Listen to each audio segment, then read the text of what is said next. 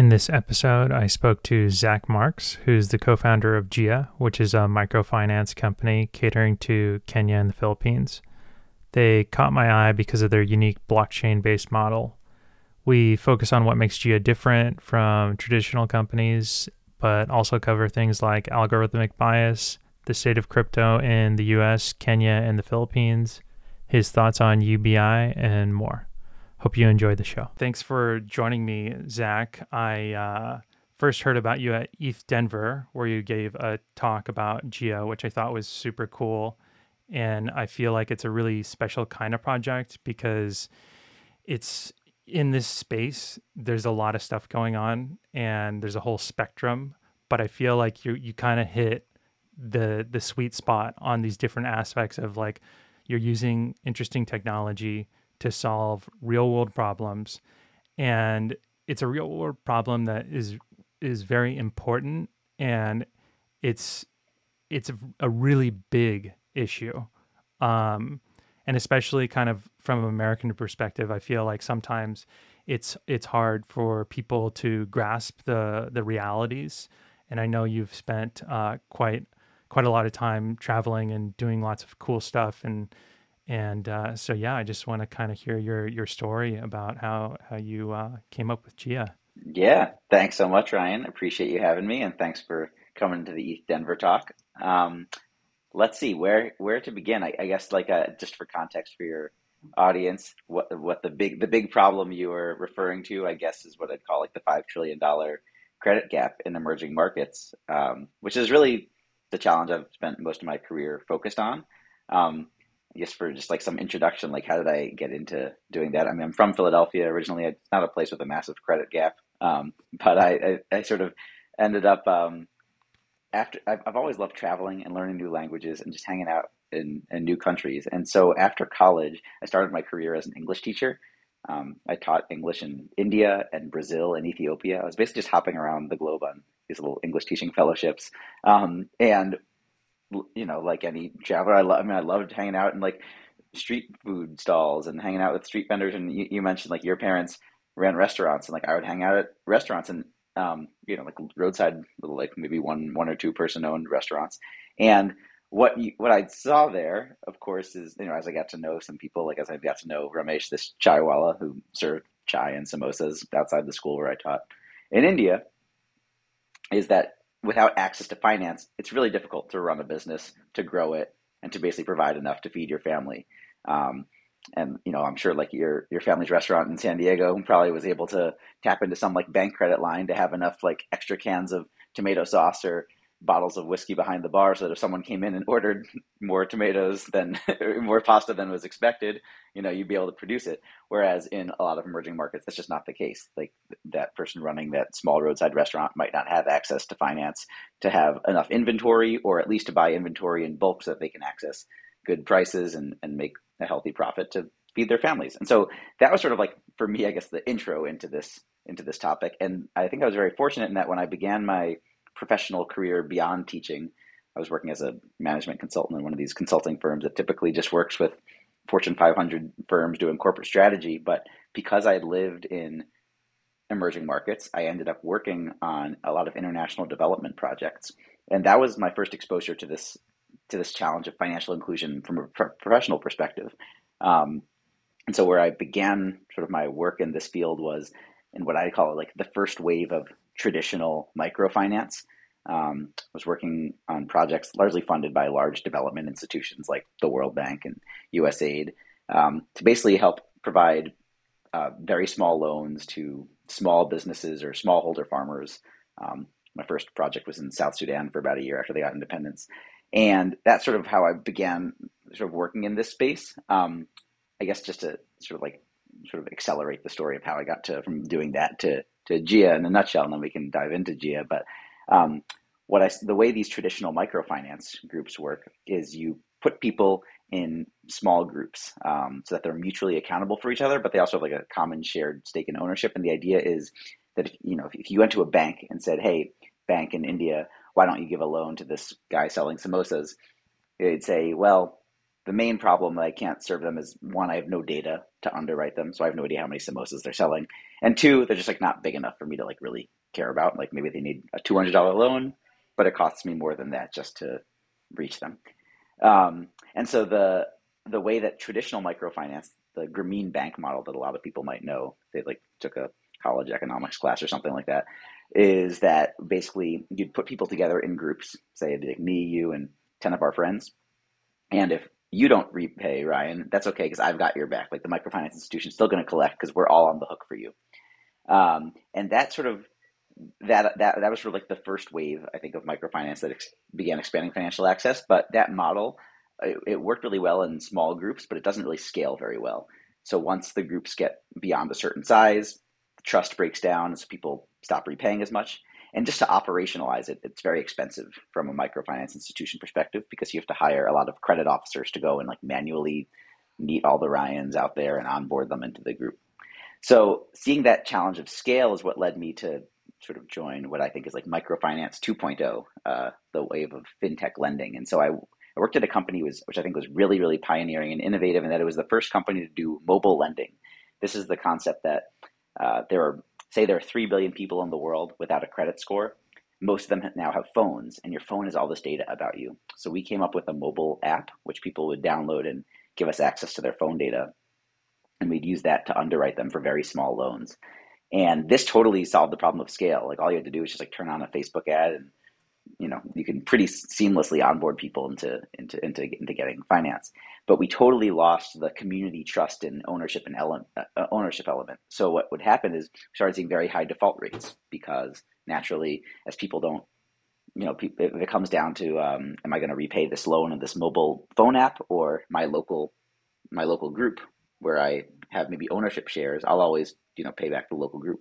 And I even heard some of our borrowers would say, hey, and this was in Kenya, they'd say, hey, in my SACCO, a SACCO is a Kenyan Savings and Credit Cooperative, it's an acronym. They'd say, in my SACCO, after I repay my loan, I put my money in and I get shares. I've been taking your loans for a year, so why can't I have shares from you guys? And even if we'd wanted to distribute ownership, like having fractional equity distributed around the globe, it's actually quite impractical to do that. But if you represent ownership on chain with a token, it's actually a quite seamless, efficient way to distribute ownership. And I think it was probably hearing one of like the early Chris Dixon Web3 kind of podcasts about the ownership economy, where he was talking about like, why does Spotify get all the upside and not the musicians? Why does Uber get all the value and not the drivers? Made me think, yeah, like why did the fintech lenders have all like the ownership upside, and the borrowers are just sort of stuck getting the same high interest loans, but not necessarily building wealth and building wealth through ownership. So that's what sort of led me to start thinking about a new model of doing microfinance, and is what led me to start Gia, where like in short, what we do is we provide blockchain based financing. So we aggregate capital on chain, and then we we provide financing to small businesses in Kenya and the Philippines. Those are our initial markets, but eventually in other markets in Africa, Asia, and Latin America. And when the borrowers repay, they get these token rewards. They sort of become owners of this basically global credit collective, you can think of it. So that's sort of a long-winded answer of who I am and how I got to this problem. Yeah, I mean, I think it's super interesting, and in particular, kind of the on-chain data and creating scores for people, which otherwise wouldn't have any type of score. So I'm kind of torn. I feel like we're heading towards that world. And so no matter what we do, everyone's generating all this data and businesses are going to use it. The part that I think is really important is the transparency issue, and making sure people understand how things work. So I think it's going to be illuminating for people. So I know you've spent time in Kenya, obviously, and I've spent a little time in Uganda, hoping to get to Kenya Oh, someday. cool. But it's Nice. it's common practice there for a lot of places. You have your energy meter, and you become hyper aware of what cost what for your energy, and you realize very quickly. And I think the same thing happens for people that live there, and they just understand because it's like that information is always there, and so that's, I think, is really good. The part that I'm a bit worried about is, you see major companies like Airbnb comes to mind, where they have sort of practices of they're making associations with people and then preemptively sort of just not even allowing you to book a room. Now, Mm. I think it's what I would like to see is, if as the world transitions to this model, is if the companies are just being transparent and just saying like, yeah, we're using the information, this is how we're using it. I understand that there can be issues where you need some sort of privacy, because people are always going to game the system. I mean, it's like, it happens on social media platforms and everything. But I would just like to hear kind of your thoughts on how you're thinking about this. Well, I think maybe something of what you're hinting at a little bit, like with the Airbnb point, is there's just this general challenge of potential algorithmic bias, which creeps in, um, regardless of whether we're talking about blockchain or not. I think, my take on this is that, humans for generations and for like whatever a lot of history have just been like biased, prejudiced, racist, sexist people. And so when, big businesses have had to make business decisions, the most obvious example is like, can I get a loan from a bank? Humans have traditionally had their biases. So, in America, we have a long history of, not providing fair financing to African Americans or other minority groups. In Kenya, like certain tribes get discriminated against. In general, around the world, I think women are often excluded. And so you have these human biases. And so the idea of like, oh, we're going to introduce data because data will help us make more fair decisions, not impacted by those biases. But the reality, of course, is that data, any algorithmic based decision scheme is also going to have inherent biases because it's a human who writes the program. And so, like, interesting examples of this would be, at the company where I used to work, we'd use, mobile phone data to underwrite. Now, of course, we would like, remove gender as a label or remove last name as a label, so you wouldn't be inadvertently discriminating against someone who was a female or had a certain tribe's last name. But if we're looking at, say, the mobile phone apps you're using, what if it turns out that the people who have the Quran app downloaded repay at a different rate? It's not like any human has come in and said, "Hey, go look to see if they have the Quran app," and then like judge them differently. It's just like if given a whole set of raw data, and then a model is told, "Hey, figure something out. Like go figure out like meaning of like who's more likely to repay."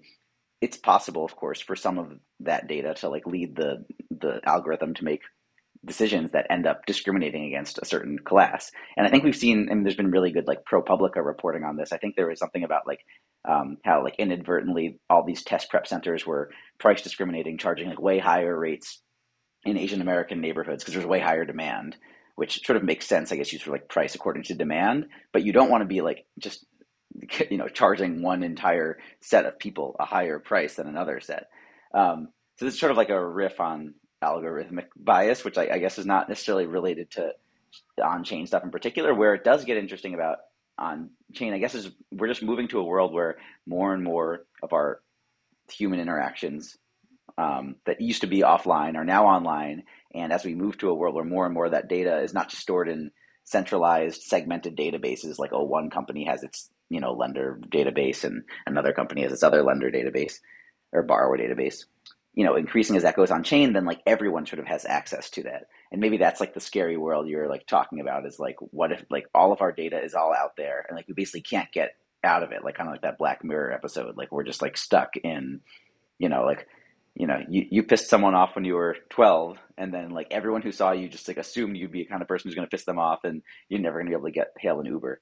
Um, I don't have a solution for that, but it certainly sounds like a scary world. Yeah, I don't have a solution either, but I do. Yeah, yeah. I mean, Yeah, yeah, it's just I mean, at the end of the day, it's just the data is going to be there if it's on chain, and we can come up with social conventions to say, hey, that was 7 years ago, therefore when we are calculating your loan or whatever, it's going to be different than if it was yesterday or something like that. That's possible, totally. correct? I think for the most part, like the, for the most part, having more data out there, enabling like service providers to make more accurate decisions about you, for the most part, that's a good thing. Like I think for mostly what's going to happen is like I think it's rare that there's going to be a case where it's like, oh, the lender was totally going to approve you, if only they hadn't like seen all this other data about you. More likely, you're someone who is sort of like a data invisible, or someone who so you don't have enough data, so no lender was going to give you a loan anyway. And now you have something, so now at least they're able to give you some bit. And I think that's generally how I see like. I mean, I think that was one of the great things that we did at my last company is like we were mostly dealing with folks who did not have an existing credit score. Um, and so it's not like they were out there as like, oh, it's like pure, clean, innocent, and so everyone's giving them loans. It's like, no, no, they don't have a credit score, so no one's giving them loans. At least we take a first chance on them, and then they can begin to build some file. I should say there are like caveats to that being a good thing. Like in some countries, the credit bureau system ends up like doing probably more harm than good by like just sort of blacklisting people for like one small, in Kenya, a lot of people take loans as small as like $5 on their mobile phones. And I think it's, no, everyone would agree that it would be very bad that if you just like, default or one week late on one $5 loan, you should like not be able to access the credit system for the rest of your life. Like, no, that's clearly bad. And so I think even in Kenya, they sort of have been fixing that problem by like sort of like doing a refresh or a reset on who's blacklisted. But still, I think for the most part, having that data out there does more good than harm. Yeah, I was looking over your light paper and I noticed that Mm, it was stated that the average loan is about $100 to $5,000. And it got me yeah. thinking about this whole idea of microfinance. And I feel like when I hear that term, at least, I think of places like Africa. I don't think of places like the Hmm. United States. But at the same time, I mean, if there was a way for people in the United States to easily get that range of a loan, I feel like people would use Yeah. it. So, my question is, why don't we see that kind of system prevalent in places like the United States? Well, I think we just do in like suboptimal ways. I mean, the okay, so the borrower profile for whom like a $100 to $5,000 loan. I mean, anyone who's running a very small business can use inventory financing of that amount. And so I guess we think about it. People in the West often are like, "Yeah, $100. I bet that goes a really long way over there." And like, yes, it does certainly go further over there than it does over here. But at the same time, if you're running, I mean, I live in Los Angeles, and and one of the best parts about living in Los Angeles, like there's like taco sellers in like every street, right? And those folks like come out with a table of like, a bunch of tortillas and some meats. And I think, I don't know exactly know how they're all financed. I think there's actually some great community development financial institutions here doing work with street vendors, but a lot of them would very much benefit from an inventory financing product of say like $1,000 because that might be like their inventory for a night. Um, in lieu of formal micro financing, those folks are largely left to like rack up credit card debt or just take consumer loans, and that's sort of what we see in emerging markets. It's not that people who run small businesses have no access to finance at all. Like there's always going to be like a local lender who like knows everyone, and if you screw up, they come and like enforce their you know they have their ways of collecting money from you. So there's lenders like that, and you can probably always get some sort of like unsecured consumer credit. I mean, it might not be unsecured. It's like a pawn shop, right? You could like take your gold watch and you could get some money so you can open your taco business for the day. It's just that that's a really, really bad way to finance a business. You shouldn't have to put up your personal like jewelry to get as collateral to get money for your business because if ideally if your business is running, you should be able to say, hey, look, I have like receivables, I have invoices out.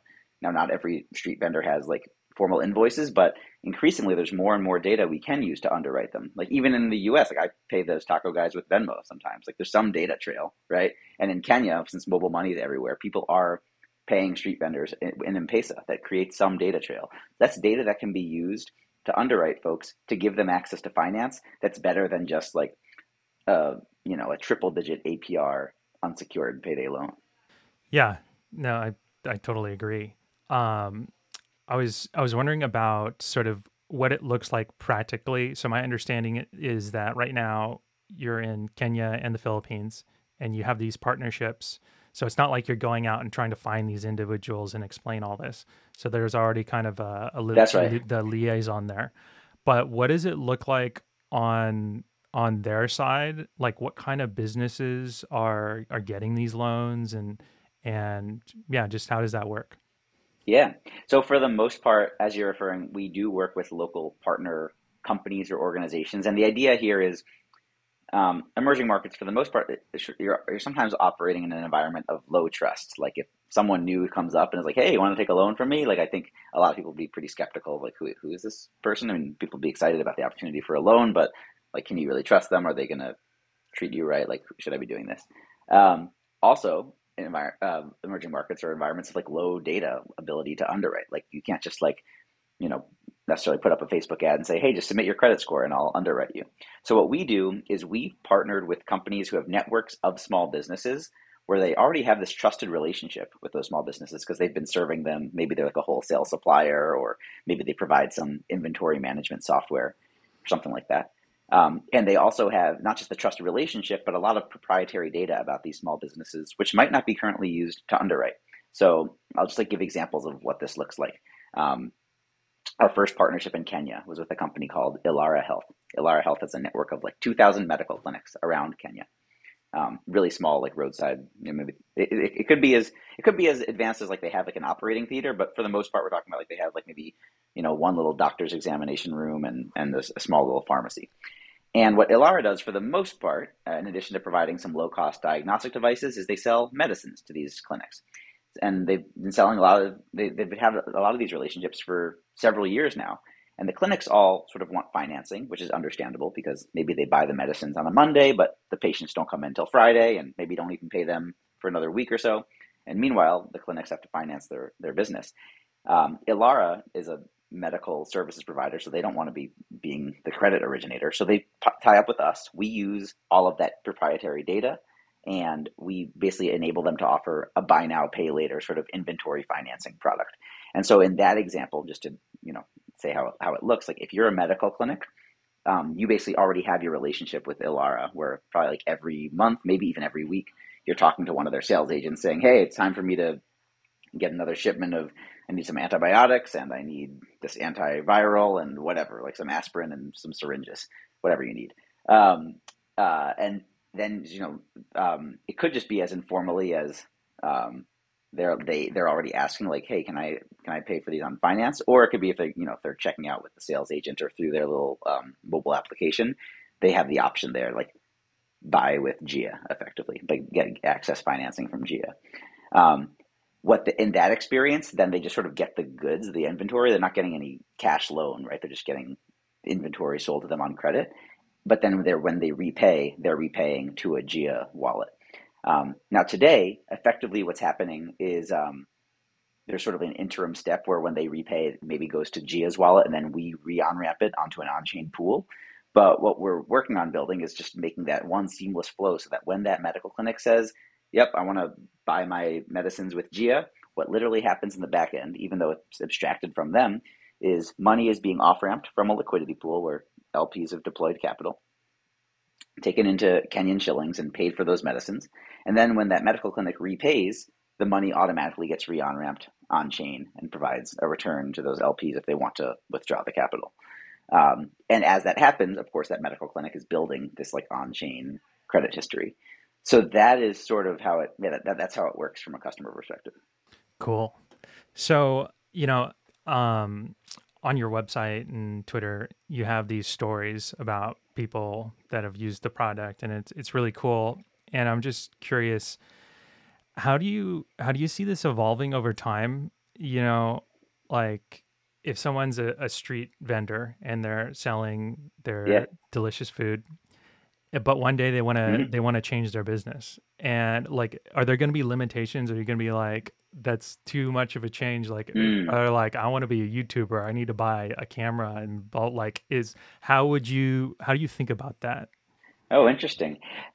You know, um, so one thing is that in at least in the markets that we're operating, the line actually between like personal and business is often like quite blurred. Like we know that when one of the reasons why when we do that inventory financing for the medicines, we just provide medicines instead of cash. Is even if they say they're going to use the cash for medicines, sometimes they might end up like paying their kids' school fees because that's just like what cash is available. Anyway, I mentioned that because that's sort of like the negative side of why we wouldn't just want to give cash to someone. At the same time, if someone's building up a reputation as like a credit worthy individual running their small business, just buying medicines. I think at some point they sort of like have earned some trust that if they said, hey, actually what I'm looking to do is, have this startup loan to do this other type of business, we'd look at them much more favorably.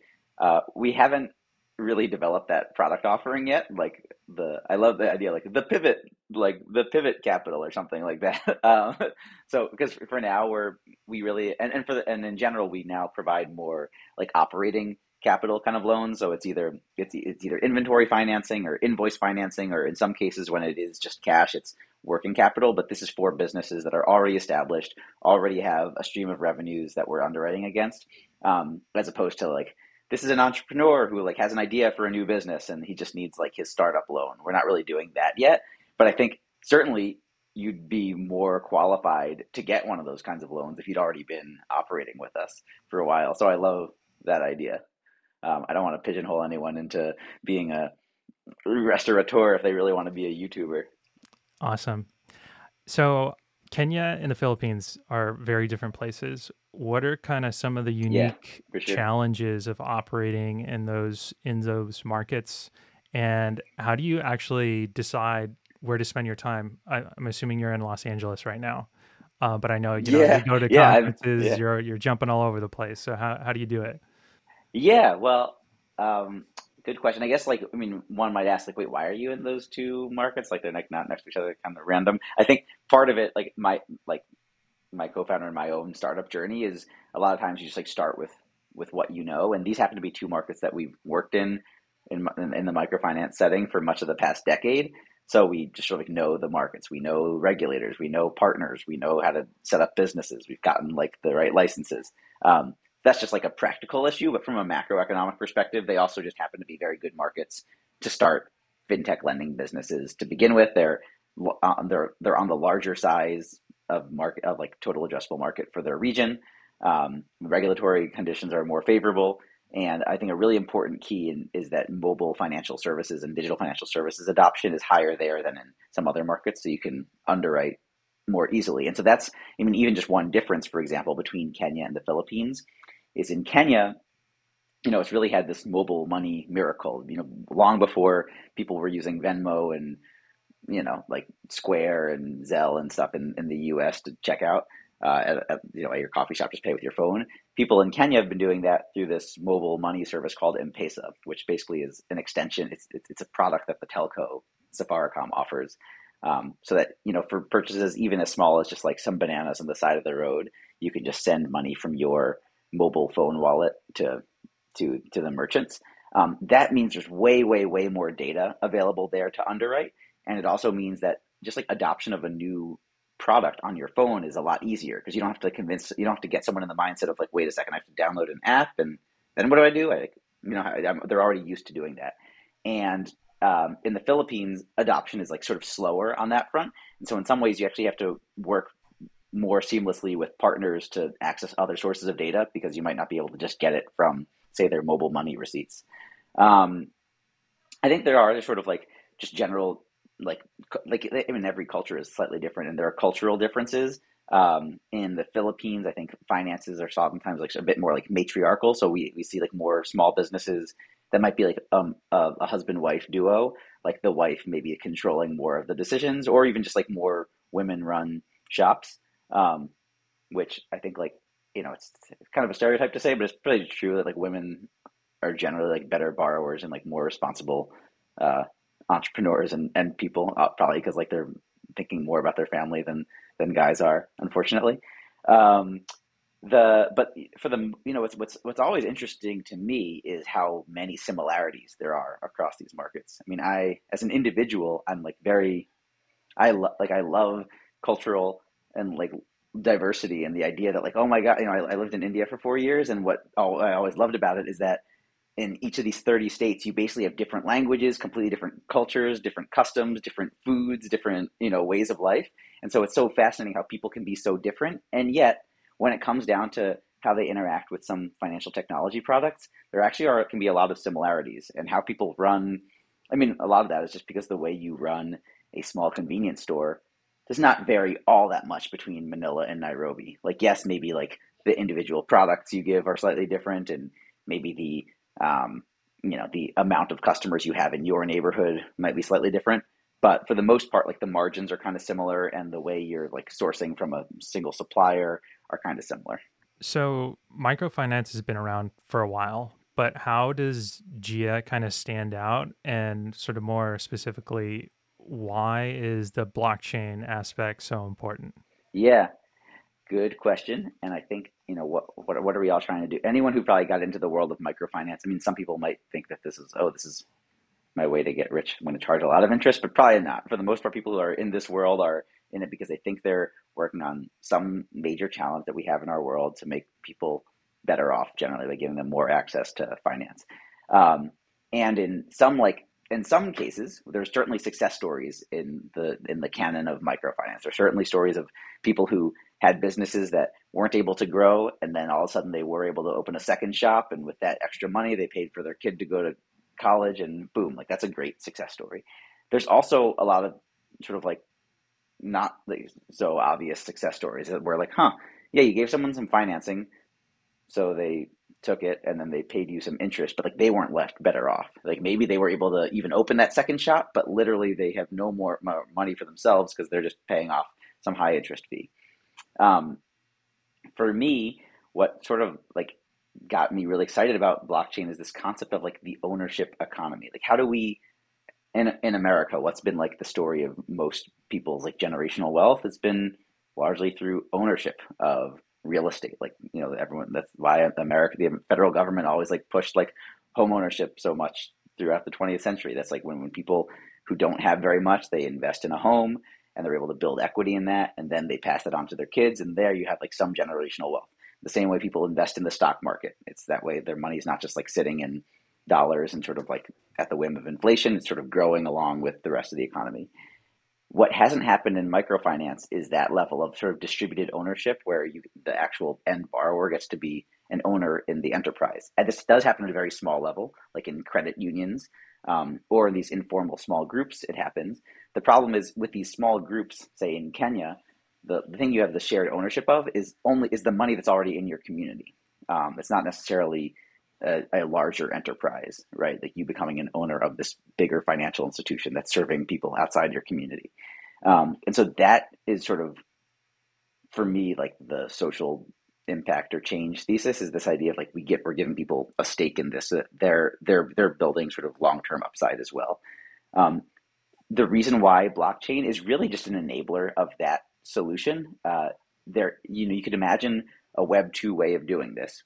It would be that you know, if we as a US corporation like had a way to like magically distribute some fractional shares of our company to every borrower when they repaid. The thing is, it's just logistically, legally, regulatorily, just like practically very, very complex. Like you deliver like a sheet of paper to someone and then like what do they do with it? Whereas with a token, by the concept of programmable money, you don't just have that be a paper where they're like, okay, thank you. I guess when you guys IPO, maybe I'll make some money. But actually, that token can be valuable now. And the way it works in the GIA ecosystem is that as people accrue these GIA tokens, and the token's not live yet, so right now what they're accruing is GIA points, which are sort of a stand-in for the token. Um, but GIA points unlock credit rewards. So as they get more points, they can get lower interest rates on a discount on their interest payments. They can unlock higher loan amounts and longer payment terms. So they're already getting a better credit experience because it's just like this liquid token that represents something. Or because it's liquid, they can just cash out. So we're running a bunch of different experiments with this token, but it's really interesting to see. We say, hey, would you like to? You have 100 GIA points. You can use it to unlock 500 shillings discount on your next loan, or you can just like cash it out now for 100 shillings. Like, what do you want to do? And like different people have different preferences. Some people are just like, I want that liquidity now. I don't really care about this token thing. Some people are like, oh, I want to hold on to my tokens and I want to keep participating in this ecosystem. Um, and so that's sort of what we're beginning to see and experiment with. Yeah, that's super cool. I feel like when it comes to the topic of kind of finance and these types of businesses, it's not exactly the most sort of heartwarming line of business, but at the same time, it's a super intimate aspect of someone's life. It's how they're spending their money. Yeah. Um, And I know you've mentioned in the past about possibly making a DAO. Are you still interested in doing that? So I'd say before I say anything about a DAO, we're interested in building a community for sure, and we're already beginning to do that. So what's I think it's probably not surprising for anyone who's like tried to start a business, start anything. Like I'm sure you're starting a podcast. I'm sure you appreciate the chance to like interact with other podcasters who can share their like best practices. Like, oh, hey, here's how you get some more Twitter visibility, or here's how you set up the microphone, or whatever. People are hungry for community to sort of share best practices. And so we're beginning to take what sort of exists already, like in fragmented, maybe WhatsApp groups or, offline communities. We're trying to bring that into an online forum where GIA borrowers, like in Kenya, for example, can interact with each other and share different, entrepreneurship tips. For now, even within GIA, that is like scattered across some like WhatsApps. And we have like an initial sort of like private Discord where our initial investors and the LPs in the pool and sort of, I guess I'd call like friends of GIA and the ecosystem can begin just discuss it, like talking, and some of it's just like learning more about the subject matter, and some of it's maybe speculating on the future of the space.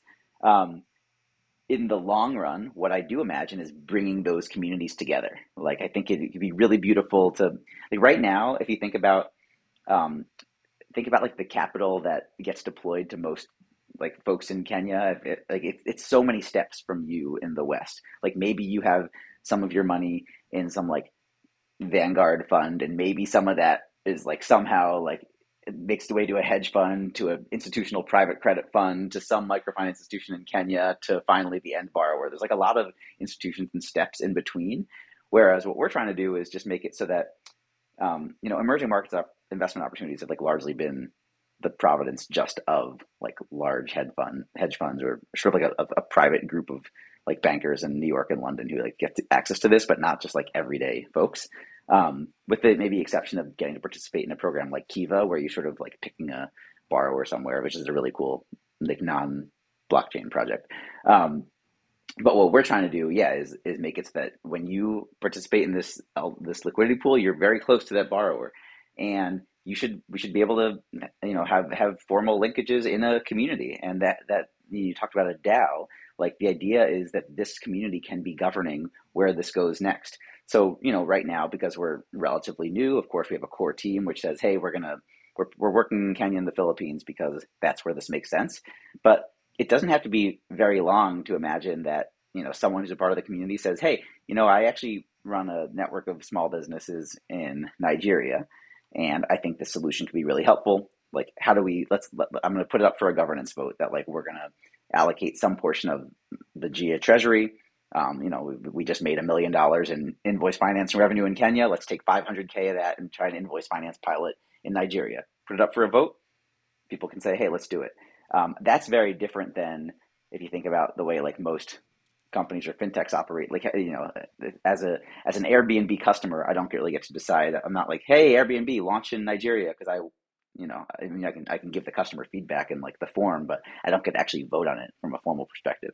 So I think that is really exciting. Just the idea of giving thinking of customers not as customers but as sort of members, and giving them a voice in how we govern ourselves, which is again, it's a cool concept enabled by blockchain. It's not revolutionary in the history of human activity. I buy my outdoors goods at REI, which is like a member owned co-op. I buy my groceries at like the Santa Monica co-op. I don't like participate much in governance. I'm not like, hey, we need to buy like quinoa at this price and not that price. But the fact that I am an owner means I do have some voice. And I think we're just trying to do that on a global scale. I think the idea of creating community is super awesome and definitely a good thing to pursue. The term DAO is just so loaded, and it's Yeah, still so early in the stage. It's like you're gonna get different answers, and everyone's trying to figure it out, and it's super complicated. So maybe down the road, when it comes a little more solidified, that can become something that more sort of businesses can interact with. Um, on yeah. yeah, Well, with what do you think about what do you think about that concept? Like, at what point is it beneficial to go from community, like just loosely like tied together community with a shared goal, to DAO? So I feel like having a very specific goal in mind, it helps a lot. It's kind of like the Ballergian sense of how to Mm, run a DAO. Um, but then you look at the numbers and the data, and you see the participation rates in DAOs are extremely low. Voter turnout is extremely mm, low. And even the most active, it's just like not quite there. There's still a lot of frictions in ways to communicate. A lot of stuff is on Discord and all that stuff. But I do feel like the like to take maybe a simpler model is the transition that restaurants are going through. Um, it's like basically every restaurant has some social media, Instagram is huge, it's vital. You have to have that. That's like a non-negotiable. It's kind of like websites for business. It's like if your business doesn't have a yeah, website, it's like, what are you doing? Um, yeah, but there's still a gap, I feel, with a lot of restaurants where they don't really interact with the customer. It's just kind of like, here's info, look, here, here, here, here. But now we have this way to interact, kind of to your point, where you're like, you're going to have people that have are running businesses outside of your locations that you're operating in, and you want their feed. You want to know. This is important because they know the product, they know this other jurisdiction, and it just makes sense. And so it's like tapping into um, this incredible resource, which is like they're already using this. They want to use it here, more people, connections, and then also like their friends. They're explaining like, hey, it works great in Kenya. Like, why don't we do it here? It just makes everything make sense in that aspect. yeah. Um, it's like in terms of timing and yeah, I don't know if I'm the right person to answer that. But I think just having the form available and interacting with the people who are really using the product is it's like you have to. That's how every business is going to operate, I feel. And if they're not, they're going to Totally. be losing out compared to the businesses that do. Yep. Totally agree. I mean, I love the businesses I feel the most loyalty to are ones where there is kind of a cool community. So I love we mentioned spices a bunch. Like in addition to like buying spices in Kenya, I buy like fancy spices from these two companies in the US, Burlap and Barrel and Diaspora Co. Like they have just like great like fancy single origin spices. Anyway, they both have like one is a Facebook group, one is a Discord community. People are discussing like this is how we use those spices. And like of course you're going to be much more likely to like it's not like they charge for you to participate in the community. They don't like do anything. It's just people talking about this is how I use my turmeric. But of course, you're much more likely to use more turmeric and buy more turmeric if you're talking to other people who are using it. So I think it has like this customer benefit, and like it's like that people should be getting something more out of you than just your product. Like your product can also be your community. For sure. Um, Maybe to kind of to pivot a little bit just to get your Yeah. some opinions because of what you're doing. But obviously there's a lot of stuff going on with banks in the states, which is affecting a lot of people job wise and just making people uneasy and things like that. Curious sort of if you have any opinions about what's going on there. Oh, well, I'm not a certainly not like a financial like a U.S. banking sector expert, but I think what like the fact that what has been like the anti crypto party line for always has been like we like don't trust crypto because like that's just like scams and your money is not safe and you're going to lose it. And of course, like the origin story of crypto in 2008 was, hey, the banks were holding our money. They were supposed to do a job and they didn't. We can't really trust them, so we're going to do our own separate thing.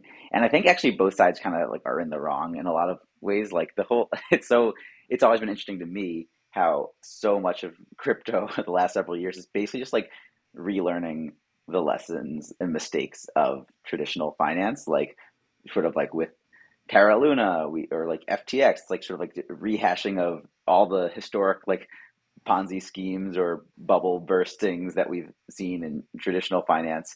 Um, like I don't know why people thought like that crypto would be like immune to that when it's clearly like the same just basic human principles. So it's not like crypto is like this panacea. At the same time, like clearly the banking system is not this panacea, and I think right now what's really unfortunate, like I just came from Consensus, this it's a crypto conference in Austin, and I feel like the topic on every conversation was the current regulatory environment and like all of the actions. The SEC right now has a sort of like regulation by like rando enforcement policy that I think is pretty inconsistent, and just sort of a lack of regulatory clarity, making it difficult for private sector actors, which is ultimately going to probably hurt the U.S. economy. And I don't have to like trot out all like the great lines that like Coinbase's general counsel has had, or all the crypto Twitter people who are commenting that, hey, like ultimately this is going to drive, all this is going to do is just drive innovation and jobs and like capital formation outside of the U.S., like off the shores. It's not going to like make it like disappear, and that's just going to be bad ultimately for people. And it doesn't help when you have like the institutions you're telling us that you can trust are like just as messed up. Um, so I don't know. That's sort of that's like my general take on it. I guess I have much more like faith and I'm just like a generally less skeptical person than a lot of like the diehard cryptos. Like I don't have the same like maybe like anarcho libertarian strain in me that I think a lot of people who like were the who really really flocked to crypto initially. I do think like I do appreciate the roles that banks and financial institutions and governments play in our society. I don't think we should like do away with them altogether, but like they're clearly like not like infallible institutions that we should just say like, oh yeah, they whatever they say goes, and the way they've been running it works, because clearly it doesn't. Like that's the system that has resulted in the $5 trillion credit gap. That's the system that's resulted in people being excluded from the financial system, and people losing their money just as much that way as they are in crypto scams. It is a wild situation to consider what's going on, and to the point of kind of pushing out innovation. It's in my mind, I think that the whole M-Pesa story is really interesting because they did do a sort of leapfrog technologically, Yeah, and it was just way better than anything you could do at the time in the United States, for example, which is crazy to think about. yeah, But then maybe, a couple of years down the line, we see Gia, and you're offering better financial instruments than you can get in the United States. And maybe if other sort of innovators start to do stuff like that, people are going to wake up and be like, why are we doing this? This doesn't make sense. Like, why yeah, why are we pushing out the yeah, innovation? totally. And I hopefully by then it's not like too late. I mean, just imagine all of the imagine all the startups or startup founders right now who are thinking about like, do we like should this thing be like a Delaware C corp, or should we actually have to like do this thing like offshore? Like, should we hire people in California, or should we just like stay away from that altogether? Um, and that's just like on the startup basis. I mean, imagine what would happen. Like Coinbase already, I think, like set up what like their Bermuda entity or something like that. Like the big companies are sort of making their contingency plans. Um, yeah, that's not great. Like I'm not like a diehard like America's the best country ever. I'm not like wearing my MAGA hat, but I do think America is good for a lot of things, and I would prefer that it remains like sort of a leader in financial innovation, and that it be a place that sort of fosters the development of these and application of these new technologies. For sure. So you mentioned before sort of this idea of being able to distribute shares for people that are paying in time, Yeah, etc. Um, that's sort of close to this idea of UBI in a weird, not exactly, not analogous, mm, but just curious if you have any sort of opinions. I feel like it's a topic that kind of keeps popping up, and especially with what's going on with yeah, AI, it's like there right now there are jobs that are being affected. It's not totally. all linear, and it's not all just going to happen overnight, but it's here and it's doing stuff. So just curious what you Yeah. think about that. Like, what kind of society do we want? Do we want one where like people's jobs it's not like only AI. Like people's jobs were eliminated by like mechanization in industry too, and like some people we found a way to like retrain so they could have other jobs and services, and some people are just like in a shitty place right now, and that's going to just continue to happen. Like technology will probably keep taking away other people's jobs, and like how do we want to reimagine our society? Like do we like without some like actual intervention, providing more of a social safety net, people are going to be in a in a tough place, and like the world's not better off when some portion of it is like under immense financial stress or not able to like have the comfort to feed their family and then like invest in education or whatever it is. So I, you know, whether it's like a formal UBI program that happens for people whose like jobs are displaced or just like more of a social safety net. I think we need something like that, and I think there are cool crypto projects looking at this. I don't quite know how they have how like the economics are sustainable of them. Like I remember, I mean, obviously when there was the time of just like it felt like you know never ending up and to the right like DeFi yields, like money was being created, like I guess. And so it made sense that like some of the money that got created, instead of just going into the pockets of like the degens who are creating it, like some portion of it could be like, oh, you can actually put this money in a UBI protocol and it's going to be distributed to someone in Uganda or whatever. That to me, it sort of felt like charity, though. It was just like the money that gets created just given out. But if we had some systemic way of doing that, it would feel important. At GEA, we're not, we're not doing any sort of like, I guess, handout program. And I don't really think it's the, at least for now, it's certainly not. I don't think it's the obligation of like small private sector actors like us to provide those sort of programs. I do think it's still that's like a great role for government. The thing is, increasingly, the big, massive tech companies are more important, are more sort of are more financially sound and better able probably to implement these than some governments. Like Facebook or Google could probably do UBI in Uganda maybe better than the Ugandan government. Shouldn't like do it on its own, but I think that's an interesting thing to explore. Yeah. Um, I was just thinking, in terms of how the governments and regulators are thinking about crypto, what's the general sentiment, and then also kind of like what's the general sentiment of just the people, like what's going on there when it comes to crypto Like in in like Kenya in the and at least in the Philippines? markets we're at in Yeah. Kenya and the Philippines. Yeah, uh, um, so Kenya has been on like this pioneer in financial innovation. I think people they're really proud that like they had M-Pesa long before anyone was doing anything like that in the West.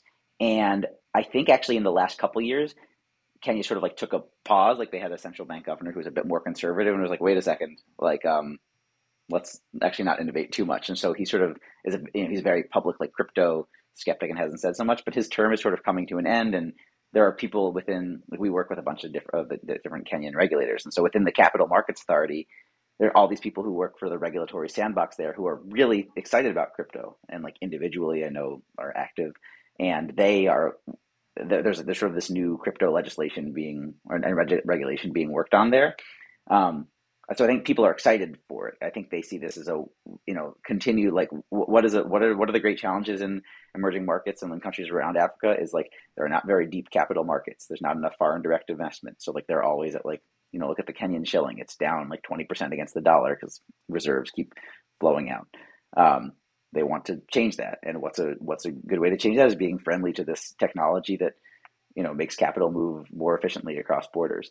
So I think in certainly in Kenya and then in the Philippines had this like massive crypto adoption. Everyone remember like early in the pandemic, everyone was talking about Axie Infinity and seeing pictures of whatever grandma's going on there to like be able to pay for their family groceries. And I don't know, I don't know how much that's still happening that, but that was like from a certain time. But I think people, it's enough that it piqued curiosity that I think people are excited about what, what this technology can bring.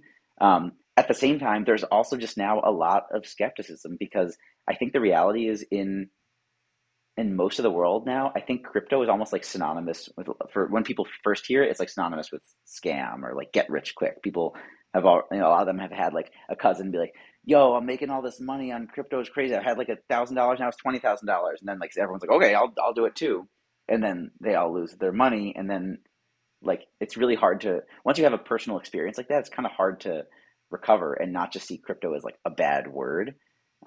So that's really and that's I mean, I think why like look at even though our nomenclature we've started saying more things like blockchain based financing instead of crypto, or we say Web3 instead of crypto, or we even just like institutions just saying digital assets. Like at Consensus, everything is about digital assets. Um, So that is certainly a challenge. I think people, people are eager to learn and are excited and curious. I think more so in emerging markets than I find in the West about crypto, and like maybe don't have as much. I think in the among my peer group, people who are skeptical about crypto, I think there's already just a general skepticism of like all new things tech or tech bro or whatever. I don't think you have that like level of skepticism in Kenya as much as just like, oh man, am I going to get scammed again? Um, so that's like an unfortunate thing that I think our industry has to overcome. Um, at the same time, the reality there's this great quote. Maybe I'll just sorry, I just read it, so let me pull up my browser, Yeah, which sure. was about uh, um where is this story? Sorry, oh here we go. It's from yeah, it's from this guy, Scott Alexander. And he said, I think a lot of Westerners want to think of developing world uh, uses like of crypto as a boring sideshow and highlight Westerners trading monkey gifts as the only part of crypto worth talking about. But about 66% of crypto users live in the developing world. More people own cryptocurrency in Africa than North America. If nothing's wrong with your country's financial or political system, then you don't need crypto. And like sort of goes on. But like the point is like it's very easy for crypto skeptics sitting in the US to be like, we don't, why do we need crypto? Like we already, like what the hell? It's just like, yeah, just to trade monkey gifs, really. Um, Whereas if you're sitting in a country where your currency is worth 20% less than it was a year ago, that means like by doing nothing, no wrong of your own, just keeping your money in your bank account, you now have 20% less money. Like that really, really sucks. And I know everyone always talks, I mean, America has inflation too. So we're starting to experience that a little bit, but it's on such a minor scale compared to what people have been dealing with every fucking year in other countries. Yeah, it is difficult at times to explain sort of what the financial situation is in different countries, and I've had my own experiences through travel. I remember I was in Uganda and I went to a bank in the capital, and they were out of cash, and it's like, Mm, whoa, yeah, okay, what do I do now? But right. in a couple of years ago, I was in India, and they had just announced that they were going to exchange, Demonetization. yeah, the currency, and I wouldn't have been able to stay there if it wasn't for my friend and who has family there, that got me cash because it was so difficult and there was lines Mm, everywhere and it was just a complete right. disaster. And stuff like that it happens all over the world. And it seems like it's a lot more common than it should be. And so that those are just a couple tiny examples. I know there's a lot of other stuff going on, and I appreciate what you're trying to build with Gia. I think it's a super important and super cool project. Um, it's been great talking to you. I know we're running up on time here, but what's the best way for people to stay up to date with you and what you're working on? Yeah. Well, thank you so much for having me. It's been a great conversation. So the best ways to stay up to date with the project overall. I mean, obvious things. Please just follow us on Twitter. It's Gia JIA underscore DeFi, and mine is at ZMarks ZMARKS 215. If you go to our website gia.xyz, we have a little email capture where you can just subscribe to our newsletter. We're going to be slowly sort of rolling out invites to our Discord.